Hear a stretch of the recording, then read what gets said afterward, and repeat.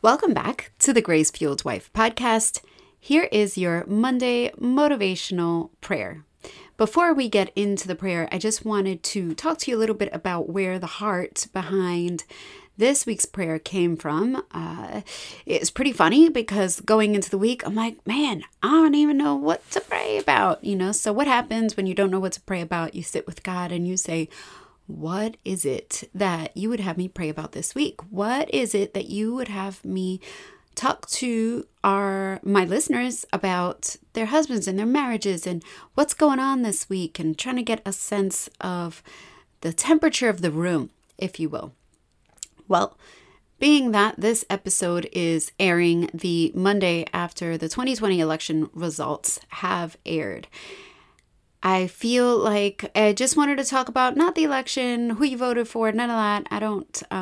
None of that matters to me. For me, it's more of really to talk about right now is a time for many of political uncertainty, right? And whether you agree with the election results or not, whether you agree with who sits in power, whether you are happy about the election results or not, essentially, whoever, doesn't matter really who sits in the seat of power in America, God sits on the throne.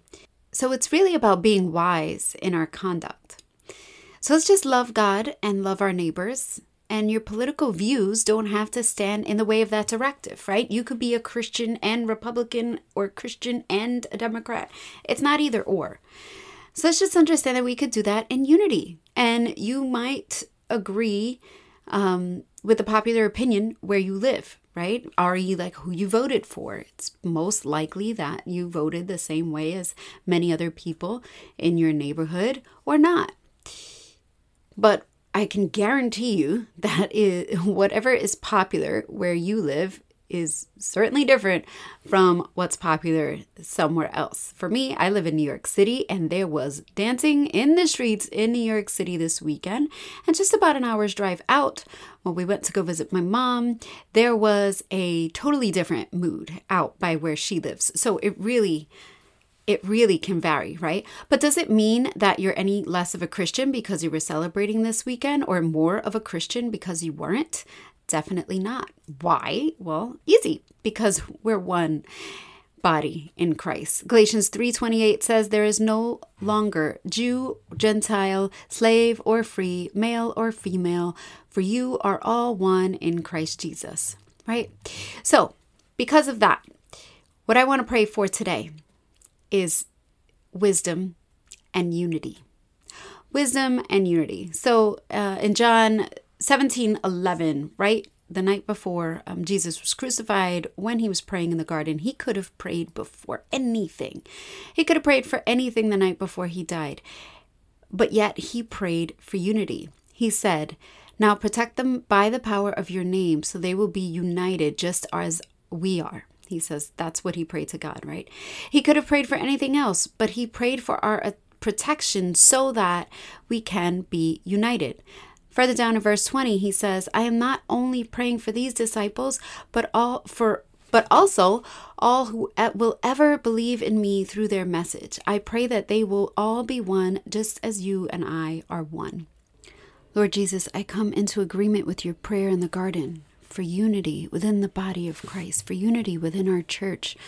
Your word says that a house divided upon itself cannot stand, Lord Jesus. So I pray that we stand together as believers, regardless of political affiliation, regardless of whatever other beliefs that we might have. Father God, I pray that we stand together as believers under your word.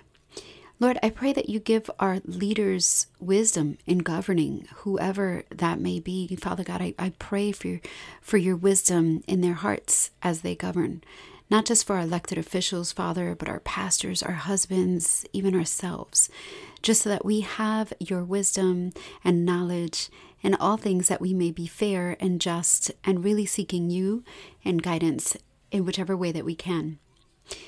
God, I am praying for a fresh revelation from you to anyone that would hear it, that they would come out of agreement with what's popular and into agreement with your truth. God, I am praying for a fresh revelation across the whole world of what your truth is. praying for a time of healing in this country, knowing full well that there may be a time of civil unrest. But God, you are the great healer, the unifier. You are peace. You are love. And God, I am just praying over your loving and peaceful spirit that you bring the people of this country together, Father God. I'm praying for protection over your people, that they may continue to be unified. Your word says that if we ask for wisdom, you will freely give it. So I'm asking for that wisdom, not only for my husband, myself, and my household, but also for the rest of the body. I'm praying that your people desire your wisdom in the same way you desire to give it to them. I pray, Father God, that they desire to show your love, your kindness, your grace, and your forgiveness.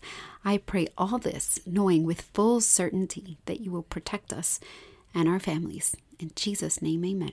All right, guys, that's all I got for today. Until later in the week, we will be discussing the power of prayer and the power of a praying wife. Not like the book, actually. The title for that came up before I read the book. And so I thought it was pretty interesting. And I am excited for you guys to hear it. Hey, love. Thank you for listening to today's show.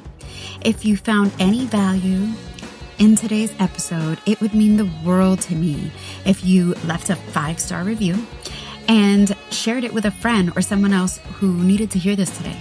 This is really the best way you can thank me. It helps me to get the word out to other women just like you. See you next week.